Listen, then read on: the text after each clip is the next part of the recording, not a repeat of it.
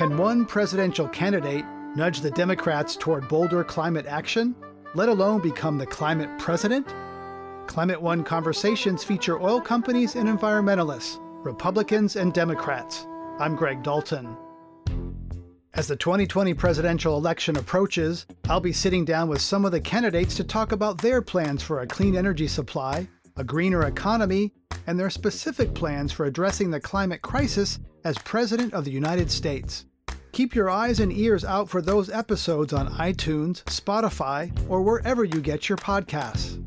We begin with the only candidate from either party who's made stopping climate change his top priority. Jay Inslee has been governor of Washington State since 2013. Although his administration has a strong progressive record on environmental issues, Washington voters have twice rejected a price on carbon pollution. I asked Governor Inslee how that record makes his state a national model and him a national leader on climate. What we understand in Washington is the single most important renewable fuel source is the power of perseverance. And we have that in the state of Washington.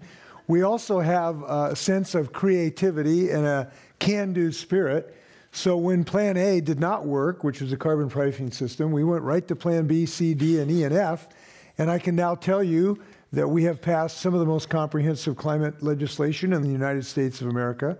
I'm happy to tell you we've created the strongest, most aggressive, most enforceable, and most environmentally just 100% clean electrical grid law in the United States.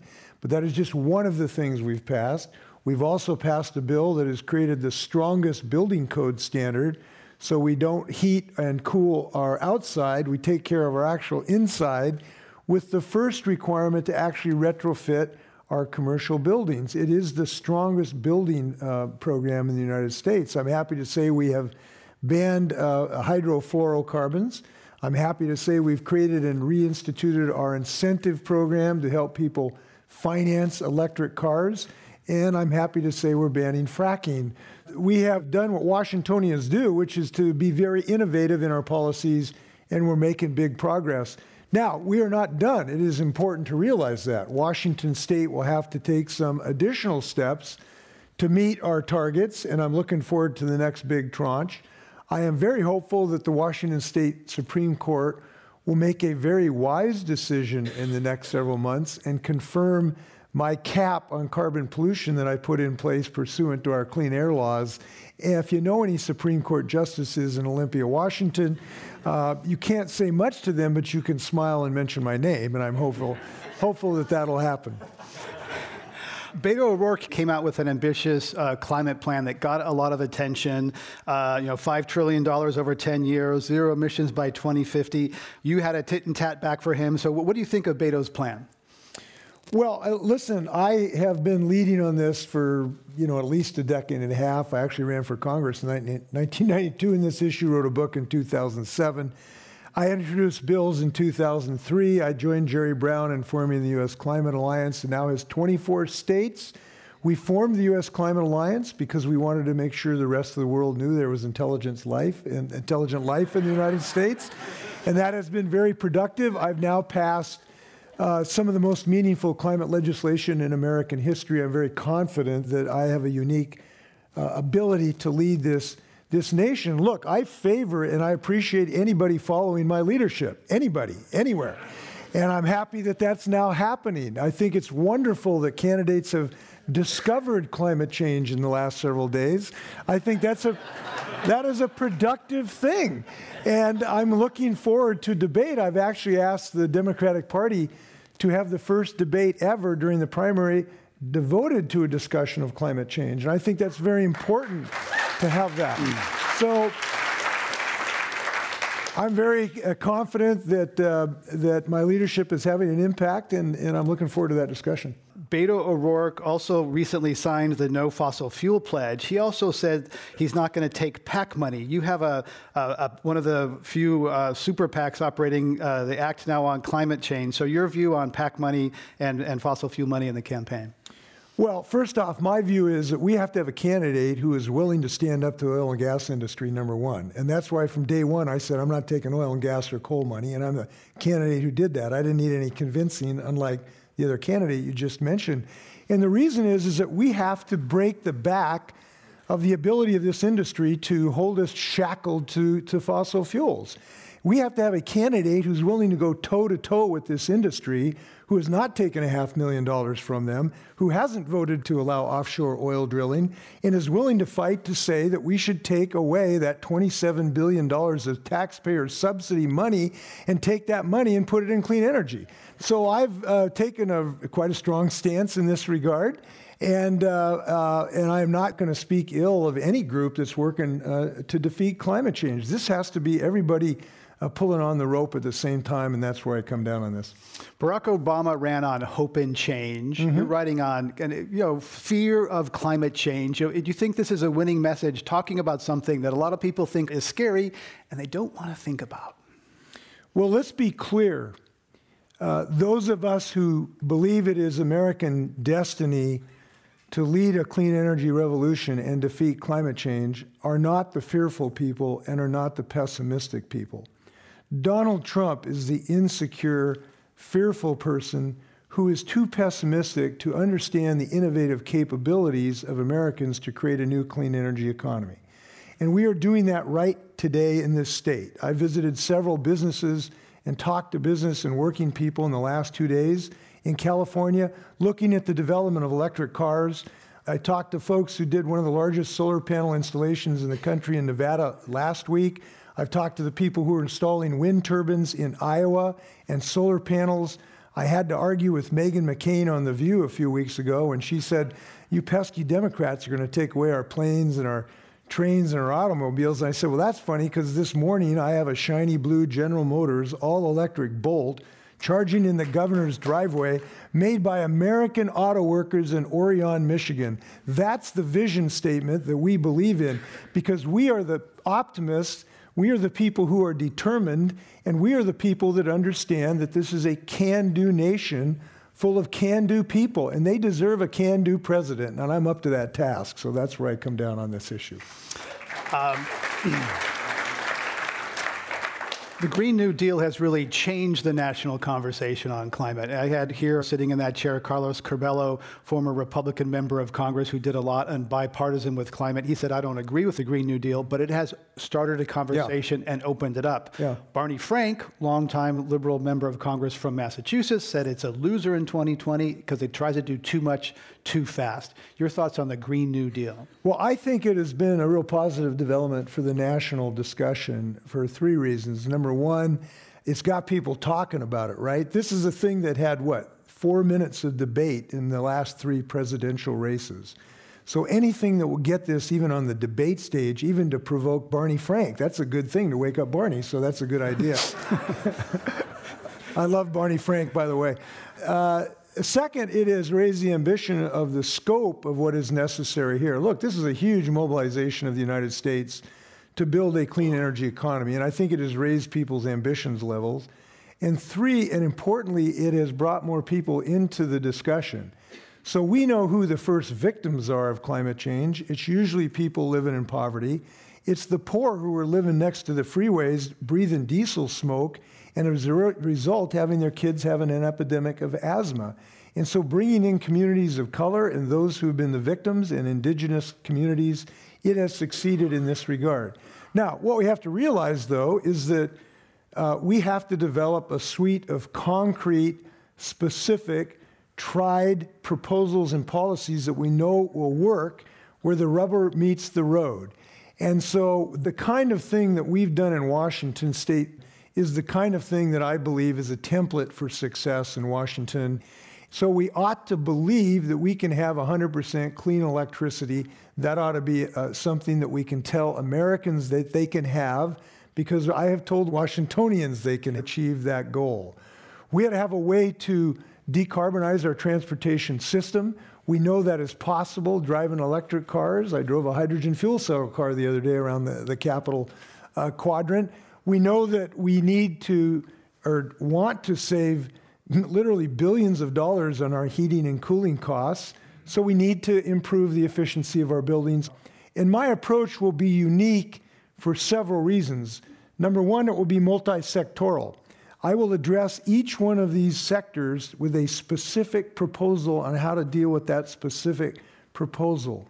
Number two, it will be based on a real-life scenario where we have really looked at the possibilities in each sector. Number three, it will be based on successes that we have had in my state. This is not unicorns and rainbows.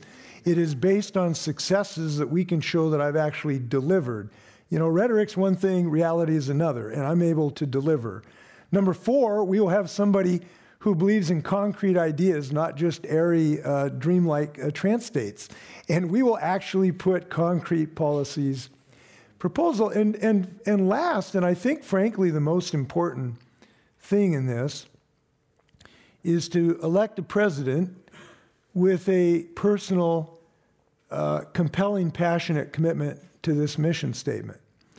And I can tell you why I got into this race. I love being governor. I've been very successful. We've done some very successful things in my state.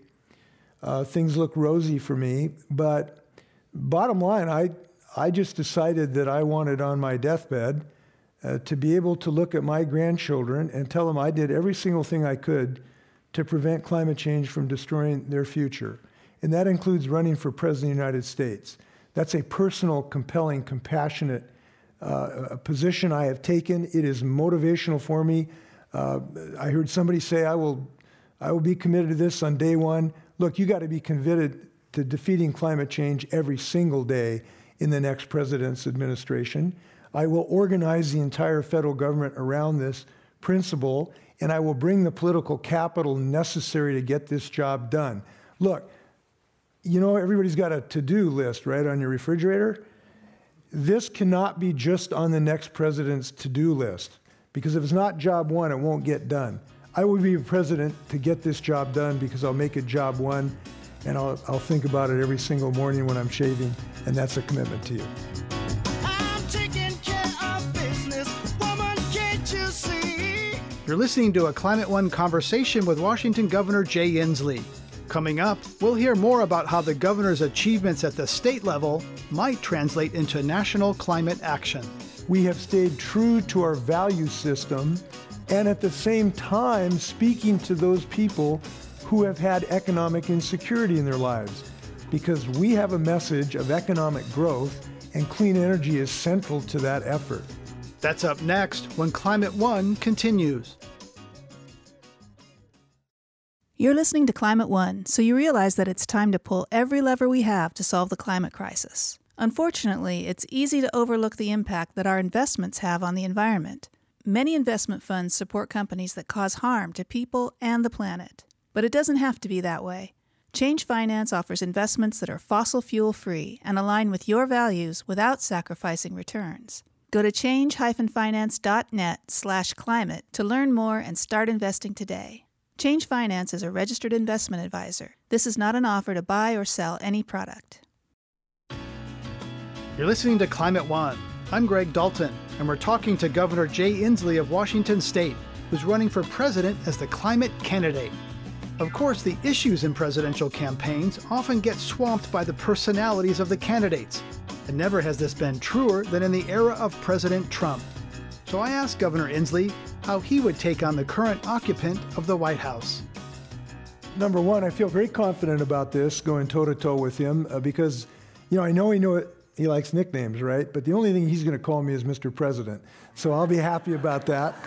And I do feel confident about my confrontation with him because I've already had a confrontation with him. I have sued him 21 times, and I have beat him 21 times in a row. That's a pretty good record, okay? And it started when I was the first governor to stand up against the Muslim ban. I'm the first governor to say we should admit Syrian refugees. I'm one of the first that have stood up against his inhumane, literally torture of young people, separating them from their parents. But I've also had a personal confrontation with him. I was at the White House last February for the National Governors Association. And when you're there, you get all these governors being sweet-talking the president, and I had a different approach because he wanted this was after the shootings, and the school shootings. And his approach was, let's just give first graders Glock pistols to wear in their hips, and that'll be fine. And I just stood up and looked him in the eye and told him how ridiculous that idea was and how dangerous that idea was and how much educators thought that was a ludicrous idea. And he crossed his arm and he stuck out his lip and sits there. When he's insecure, he kind of rocks back and forth. Have you ever noticed that? And he got that kind of pout. And I finished by saying, Mr. President, you know what? You need to tweet less and listen to educators more. And in that moment, I felt I cannot wait to be on the stage with Donald Trump. Okay, so I feel good about this. So there's also some tension and conflict in your own party. You know, Alexandria Ocasio-Cortez is championing the New Deal. We're here in Nancy Pelosi's district. She seems to be trying to tame it, perhaps contain it. You know, talk to us about the progressive wing who wants to go further, faster to the left in your party, and the establishment who's saying, slow down, let's not go too far to the left. Well, I would suggest creative tension can be healthy, and there's nothing wrong with that in the Democratic family. I think the Democratic family is going to be united to make Donald Trump a blip in history.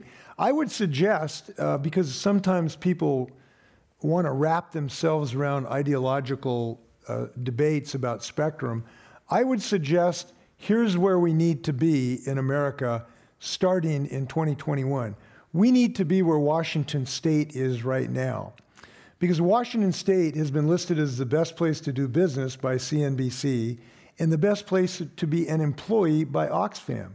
We have the most rapid wage growth and GDP growth in the nation. And the reason we have been able to do this is we have developed what I call a middle-out strategy of economic development instead of a trickle-down strategy. We have been dedicated to growing a middle class and caring for working families and recognize diversity as a strength. So if I can really quickly tell you what I think should be the American vision statement, it should be to have Washington State's best in the nation paid family leave so you can care for your family when there's a need. It should be Washington's best in the nation highest minimum wage. It should be the first net neutrality law passed in the United States that I passed last year so we can protect the internet. We have a radical notion in our state that women should get paid the same as men. Now, I know that's radical, but I'm happy to tell you we have passed the strongest gender pay equity law in the United States. I've heard other people talk about what would be a good idea to get educators' pay increase. I'm happy to tell you this year I got an average 12% pay increase for our hardworking educators so we can keep them in the classroom. I'm happy to tell you that we are bringing a criminal justice reform because of the racial disparity that has been so pernicious in our justice system. That's why I'm the first governor to offer thousands of pardons for those who've had marijuana convictions. We're ending the death penalty. We've had a template for a police violence law so we can reduce violence between police officers and communities of color. So we have a template for success in Washington State that I don't think you have to worry putting on an ideological spectrum. We just need to put it on a geographic spectrum, which if you want to see the future of America, look west of the state of Washington. So Republicans have Ronald Reagan, Richard Nixon from the West. Democrats have never nominated a Westerner. Are you geographically challenged? No, I've just never run for president before. That's the first. Scoop Jackson tried, right? Scoop Jackson tried. It is an interesting question. Is this more of just a historical irony, or are there reasons for this? I don't spend my time worrying about that. I'm just going around the country talking about a positive vision for our nation. And I think, as I've indicated, we have proof in the pudding. We have actual results, not ephemeral ideas of what I'd like to do in the future, because I've done it in my past. And I think that has salience when I go to the Midwest. Look, we won 7 seats. We flipped from red to blue this year in governor's races while I was chair of the Democratic Governors Association. And the reason we succeeded is that we were able to talk to communities, for instance, in Wisconsin, Michigan, Minnesota, Illinois, and Kansas. Those of us who play on this team have been concerned maybe we couldn't compete in the Midwest. I showed that we can compete in the Midwest by flipping 5 governor seats this year. And the reason is because we have stayed true to our value system of a woman's right of choice, respecting diversity as strength, viewing everyone as a particularly treasured member of our community, and at the same time speaking to those people who have had economic insecurity in their lives, who might have voted for President Obama and did not vote for our candidate in 2016. Those people we got back in 2018 because we have a message of economic growth, and clean energy is central to that effort. So I'm very confident in our ability to win in the Midwest from the far West. We ought to be doing that. In 2012, you campaigned pledging to veto new taxes. 2014, facing a big budget deficit, you introduced new capital gains tax on high-income earners, taxes on cigarettes and oil refineries. What will you do on taxes? Well, first off, as we discussed, I would bring a bit of fairness to our tax code, which will reel in the $27 billion that are now being pilfered out of taxpayers' pockets and give to the oil and gas industry. I will stop the advanced efforts of the coal and fossil fuel interests to take fossil fuels off of our public lands, which our assets are now essentially killing us over time because of climate change. I believe the Trump tax cuts were wrong. They blew up the deficit. They give the huge bulk of everything to the top X%, and they need to be largely repealed. Then we have to look at the progressivity of our tax system in general, and I believe we need a more progressive tax system. And here's the way I believe this. Look, climate change is an existential threat, and I believe it is the most urgent because we only have one chance to defeat it. This is our last chance. But the explosive income inequality and concomitant homelessness and problems of intergenerational poverty is also an existential crisis in the United States. And I believe tax policy is one of the things we have to use to end that intergenerational poverty, to end that enormous inequality. And this is a problem that we have. Trump keeps talking about how wonderful his economy is, but the fact is people on the lower half of the income scale have not had a raise for 20 years. You can't say it's a great economy when half the people in the country are working hard and not getting a raise effort. We have to have a suite of policies, including a public option in health care, and I'm happy I'm the first governor ever to pass a public option for health care. I'm the first governor that's created a long-term care program that will provide long-term care for those of us who will be lucky enough to be senior citizens. We've done the best minimum wage. And by the way, don't let anybody tell you that raising the minimum wage will destroy your jobs. You know who's got the highest minimum wage in the United States and the most rapid job creation? It's Washington State. And we ought to persist in these efforts. Our guest today at Climate One from the Commonwealth Club is Jay Inslee, governor of Washington and Democratic candidate for president. I'm Greg Dalton. We're going to go to our lightning round, which I know the governor always appreciates. True or false, Governor Inslee, growing domestic oil production is good because it means America is less reliant on foreign oil? Big false. True or false, climate change will hurt your liberal friends in their lifetimes more than they realize? True, and that's true for everybody. Don't pick on my friends. They're precious right now. True or false, realizing the depth and magnitude of the climate crisis has moved you to tears? You know, interesting question. I've cried a few times in my life. I'm thinking of my dad right now. I'm not sure I've cried about climate change, but I have been very emotionally impacted when I'm down on the beach with my grandkids. My dad was a biology teacher, and he would take me down to the beach, and he would show me the little critters, and I can remember just being fascinated by them. My mom and dad worked on the slopes of Mount Rainier, revegetating the alpine meadows. And my mom's most favorite flowers in the alpine meadows are on the slopes of Mount Rainier. And it is deeply troubling to me when I look at my three grandkids and I realize that their grandkids or their kids may not be able to enjoy all of the joys that I have had. And fundamentally, this is about humans. It's about our joy. It's about how we enjoy having forests to hike in, and places to ski, and clams to dig, and fish to catch, and clean water, and dare I say it, air to breathe. This is a human issue. By the way, everybody talks about planetary crisis. The planet Earth is going to be fine. It's humans that are in trouble, okay? And so we have to understand, and so it is very emotionally compelling to me. And again, this comes back why I think I am uniquely qualified for this job, because I think I've embraced this for several decades. And what I've learned is when you have a hard job, you better get somebody who's up to it to do that hard job. To build the mobilization to defeat climate change that we have to build, that is of a scale and scope of what we had to do to defeat fascism, we better have somebody with a deep conviction. And my grandkids give it to me every time I see them. Thank you, Governor. True or false, you have thought about when to sell your oceanfront home because rising seas will diminish its value. You say I have an oceanfront home? When did that happen? Near Bainbridge, not near. Oh, my Bainbridge, that Bainbridge, one. Bainbridge. Well, I live high enough. We'll probably be good for maybe half a generation anyway. Look, this is a real issue, right?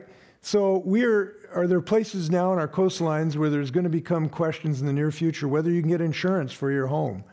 I was with the mayor of Miami Beach a few months ago where they've had to build up their road, their main street, about 1.5 feet, 2 feet. So when you shop now in Miami Beach, you look down at the shopping windows. It's the darndest thing. You walk down into the shops. We've had to design one of our water treatment plants in Anacortes, Washington. It's designed like a giant floating boat so that when we have sea level rise and concomitant floating, the whole water treatment plant will effectively float. Wow. And the reason I point these things out are this is not something in the distant future. This is today. It is affecting it. The guy who sat next to me on the flight coming down here had a home in Westport, Washington, and he said in the last 10 years he has lost 100 feet of shoreline, so now he's only like 60 feet from the Pacific Ocean. And he sold his place last year because he realized what the future looked like. So this is a real-term issue, but thanks for caring about my home.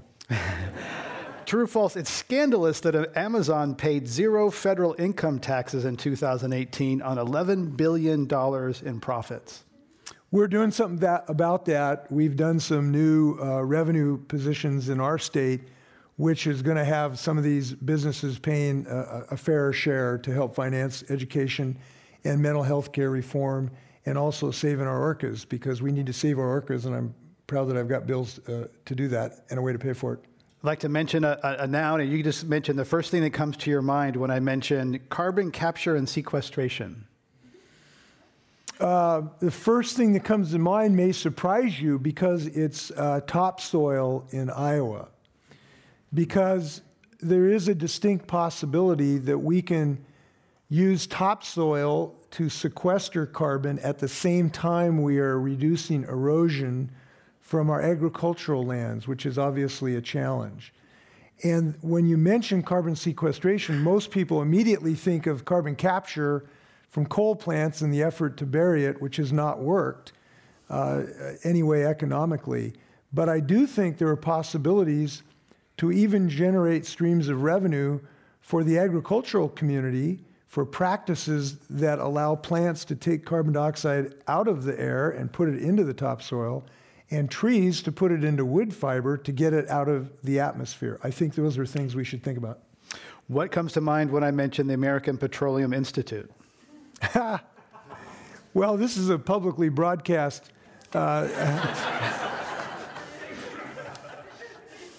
Look, the people who work in these industries, great people, hardworking people, we should embrace them and help them through this transition. We're going to have a transition in this period to a decarbonized economy. There are two things we have to do, not one thing, but two things we have to do in that transition.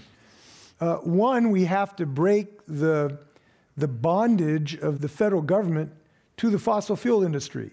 It's also why we have to get rid of the filibuster so we can finally pass climate change legislation in the U.S. Senate. That is absolutely a predicate to success. But the other thing we have to do is to make sure we embrace the families that have worked in some of these older technologies in fossil fuel industry, like we've done in my coal-fired plant. Did we talk about this yet? I've been in so many interviews. Let me give you an example. So we're closing our last coal-fired plant in Centralia, Washington. But we have made sure that we had a transition plan for the families who've worked there, sometimes for generations, in that community. We've created a $55 million fund to help those families in job training and education and ways to build small businesses and ways to help their local community for infrastructure. Because these are good Americans, we need to respect them and care for them and help them through this transition. That's a just transition. What's the first thing that comes to mind when you hear William Barr? Gone. Last one, what's the first thing that comes to mind when you hear the name Steph Curry? It's a tie between awe, I played a lot of basketball in my day, and naked envy. All right, let's give a round to the governor for getting through the extended lightning round. You talk about a just transition. You've been traveling the country. You've seen people affected by wildfires, which have ravaged the West, floods. Yeah. When those things happen, people who don't have insurance, people who have the least amount of financial resources to bounce back, what should the government do? Because I interviewed Governor Christine Todd Whitman once. She said, Uncle Sam cannot continue to be writing $60 billion checks after these disasters. The first thing we need to do is stop forest fires from raging and destroying us, which means we got to stop climate change. That's the first job of government. But we do need to help these communities. We're going to have to, just from a community standpoint. I visited both Paradise, California, and I drove through at night, 25,000 people. And it was like a post-apocalypse Hollywood movie. I went to Seminole Springs and talked to people with mobile homes, and the people with mobile homes usually are sort of uninsured, and they lost everything in these communities. So it's just heartbreaking. I was in Hamburg, Iowa a few weeks ago, a town, it was founded in 1858. It had never been flooded before, and now it was under 5, 6, 7 feet of water, and about half of it destroyed. So I know firsthand the pain of climate change, and I've seen it throughout the United States. I do believe that we have to focus, while we're going through this effort to defeat climate change, to focus on the first victims, which are, as I've talked about, frequently people in poverty, frequently people, communities of color, indigenous communities. We need to help them with their utility bills. For instance, in my 100% clean electrical grid, we have a provision to help lower income people with their utility bills. We want to focus our infrastructure spending with the victimized communities first. And if we play our cards right, we will have a more just country at the same time that we have a healthier country. And I think we're capable of doing that.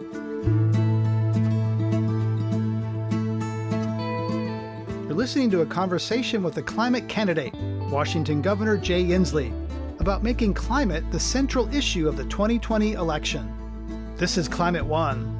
Coming up, how to navigate the crowded field of Democratic presidential candidates. I am confident we're going to get a good nominee, and I'm confident we're going to be united. I'm going to support that nominee unequivocally. I know there's a lot of talent in the pool. There's at least 19 people that would be good vice presidents that I've identified, so that's good news. That's up next when Climate One continues.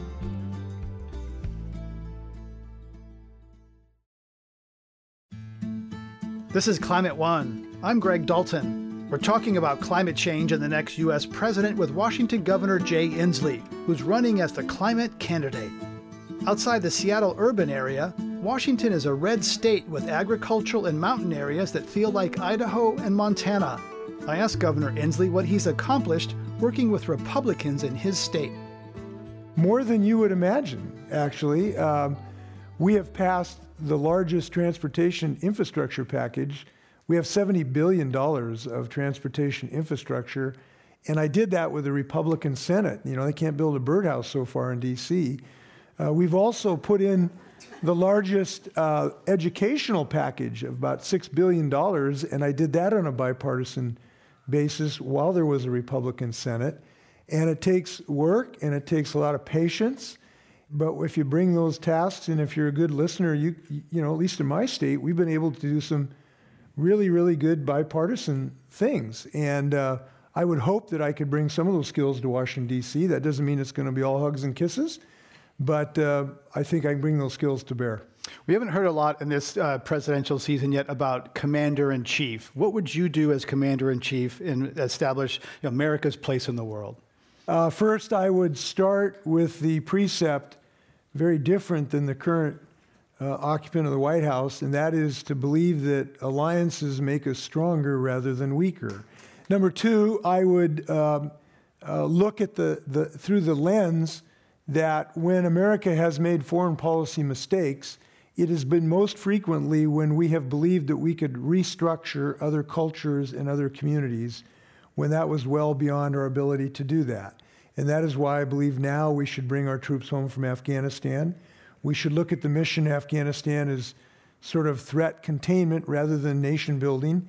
And I felt the same thing when I was one of the most vocal opponents of the Iraq War. I think you have to make independent judgments, and I've been very forceful in doing so.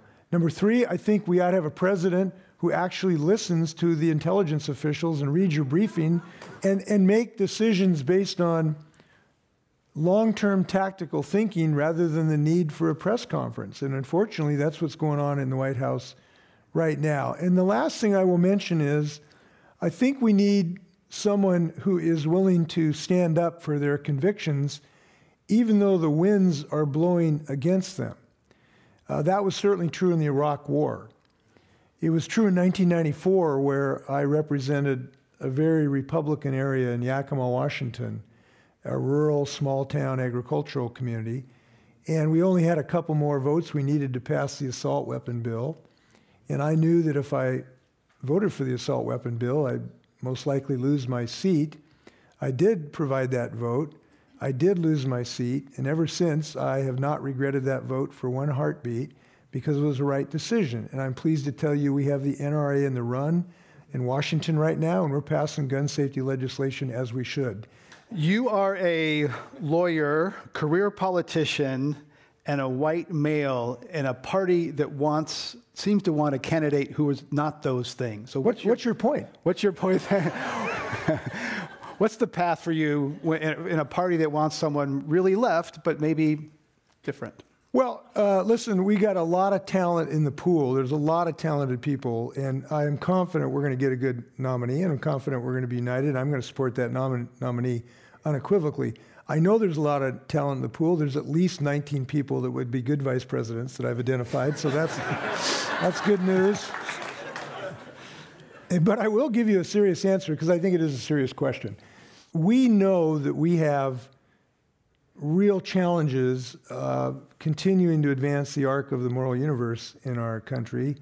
We know that we still live in the shadow of racial disparities that continue to bedevil us, and gender inequality, and people who still are unwilling to accept people for who they are and who they love.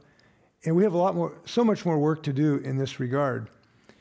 And I approached this issue with a lot of humility because I have never experienced that in my own life. I've never been a black teenager pulled over by an officer in a white neighborhood. I've never been a black teenager followed around a store because they didn't trust me.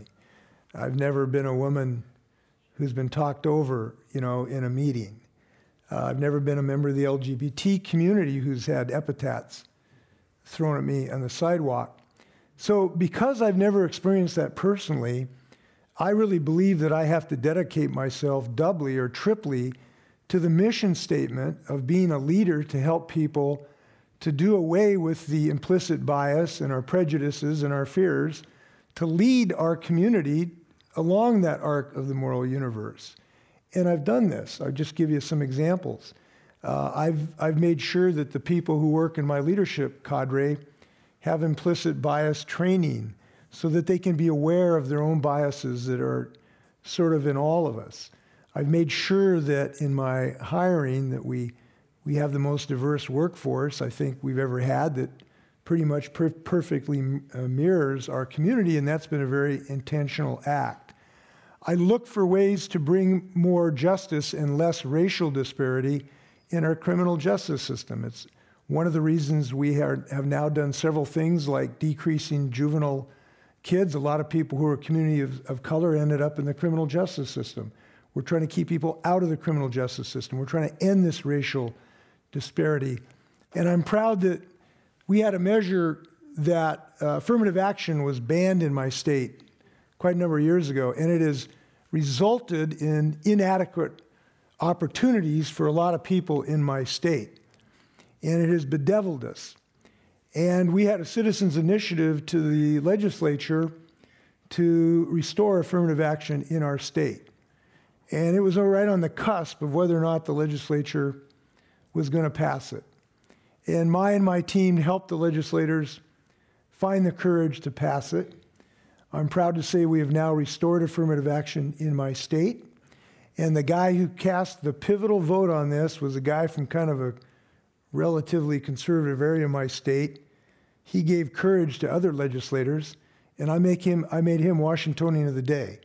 That's the kind of spirit that I will bring to this job, and I feel up to this job. So. Thank you, Governor Inslee. Let's go to our audience questions for Governor Inslee. Welcome to Climate One. Thank you.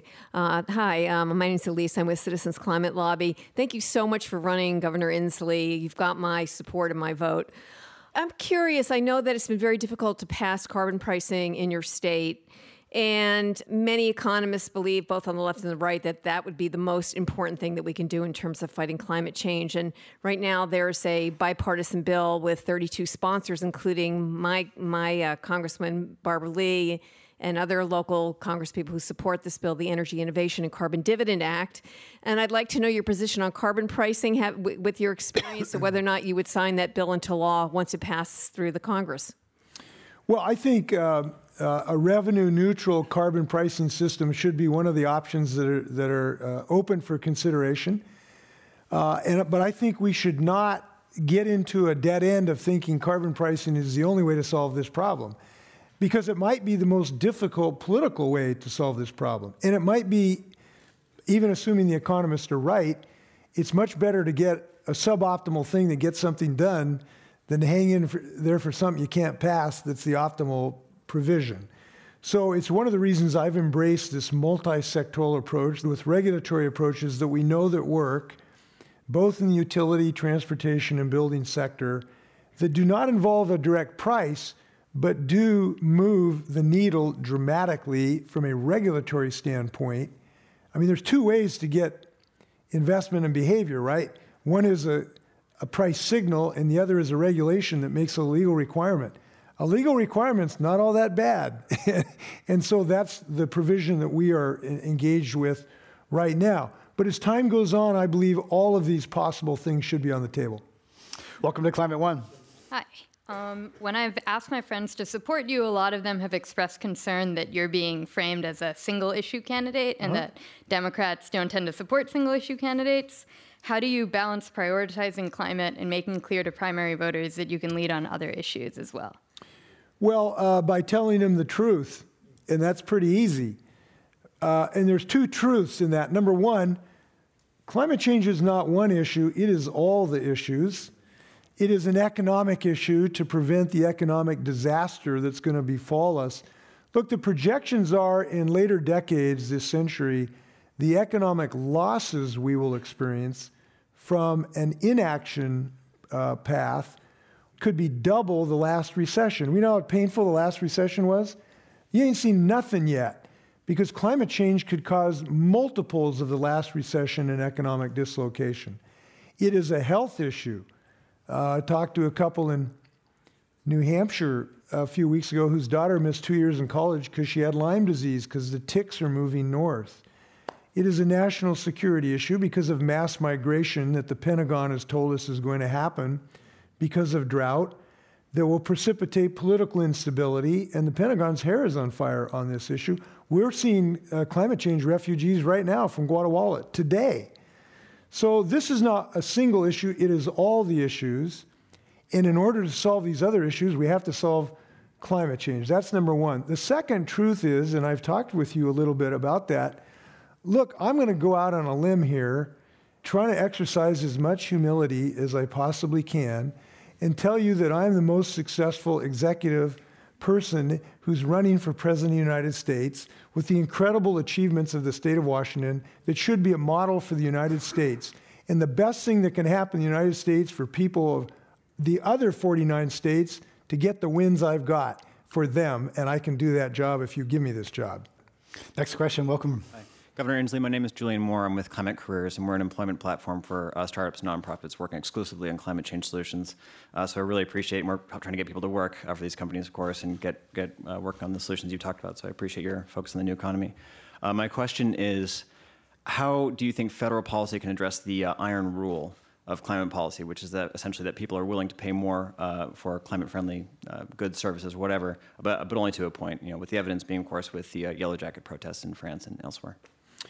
Well, one of the things is, look, the kind of things that I have proposed in Washington do not have direct costs to consumers or taxpayers, just like they did not have costs when we required catalytic converters in our cars.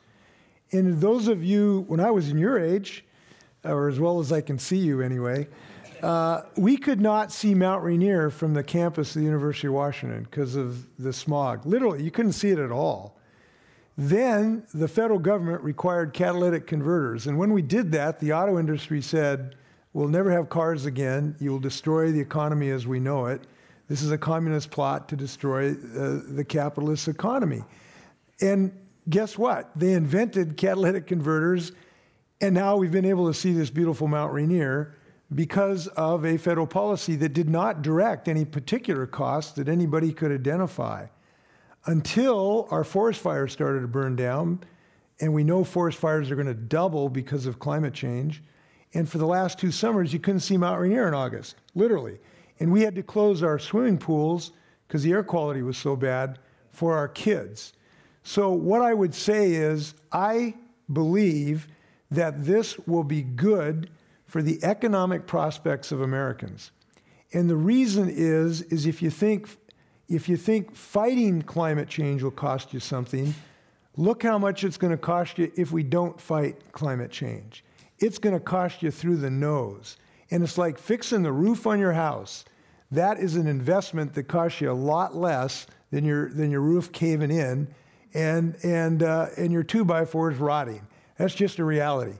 So I feel very confident in this, and we're going to put massive people to work while we're doing it. We've done it before. And for people who say, oh no, we're not capable of mass reindustrialization of America, I looked at this number and I hope I've got it right. In 1939, we made 3,000 airplanes in the United States. In the next 4 years, we made 93,000. That's what we're capable of doing. And we need to do it again, and we're going to put a lot of people to work when we do it. Next question, welcome. Hi, my name is Liz. It's nice to meet you. I'm very interested in climate. I'm very inspired by the fact that you've brought it to the forefront and that you're advocating for climate as an issue that, frankly, is like the granddaddy of all issues. It really encompasses everything. But I'm also just curious about you as a person. It's not that often I get to talk to a presidential candidate, and I'm curious as to what has been the best part about running for president, personally, professionally, anything that you've managed to accomplish so far, or any hopes and dreams that you may have that you've been enjoying throughout the campaign. Yeah, well, it has been really invigorating because we've gone through such a hard time with such fear and anxiety and divisiveness that the president is engaged in, and people have been so troubled, rightfully so, by his abusive behavior. But what I have found in talking to people is that I have found a group of people who are trying to pick the nominee of the Democratic Party who are very engaged, very energetic, very committed, very desirous of being unified, very open-minded to ideas, and very judgmental, really making sure candidates show what they're about, not accepting just, bumper sticker kind of slogans, but really drilling down to really see who's got the chops and who doesn't. And this has been actually very inspiring to me. So that's been the best part, is just talking to people from all the states I've been to. And I wish more people could hear how how positive people are about this experience coming up. Now, from my perspective, that's a good thing because I'm an underdog, right? I don't start with a national name ID. I start where President Carter and Clinton started at, 1%. And so I've been an underdog my entire life. I won in a very Republican district in 1988. I went to Congress in 1992 in a very Republican district. I beat a Republican incumbent in a swing district in 1998. And in 2012, I beat a guy who started 16 points ahead of me. So I'm just where I'm always as a great underdog with a great attitude. So this has been the best part about it.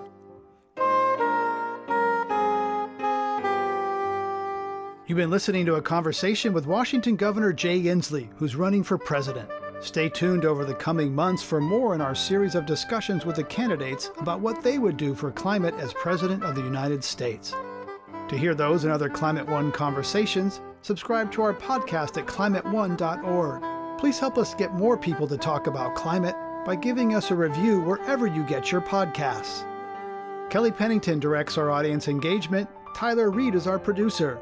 Sarah Catherine Coxon is the strategy and content manager. The audio engineers are Mark Kirshner, Justin Norton, and Arnav Gupta. Annie Chelsea and Devin Strolovich edit the program. Dr. Gloria Duffy is CEO of the Commonwealth Club of California, where our program originates. I'm Greg Dalton. Climate One is presented in association with KQED Public Radio.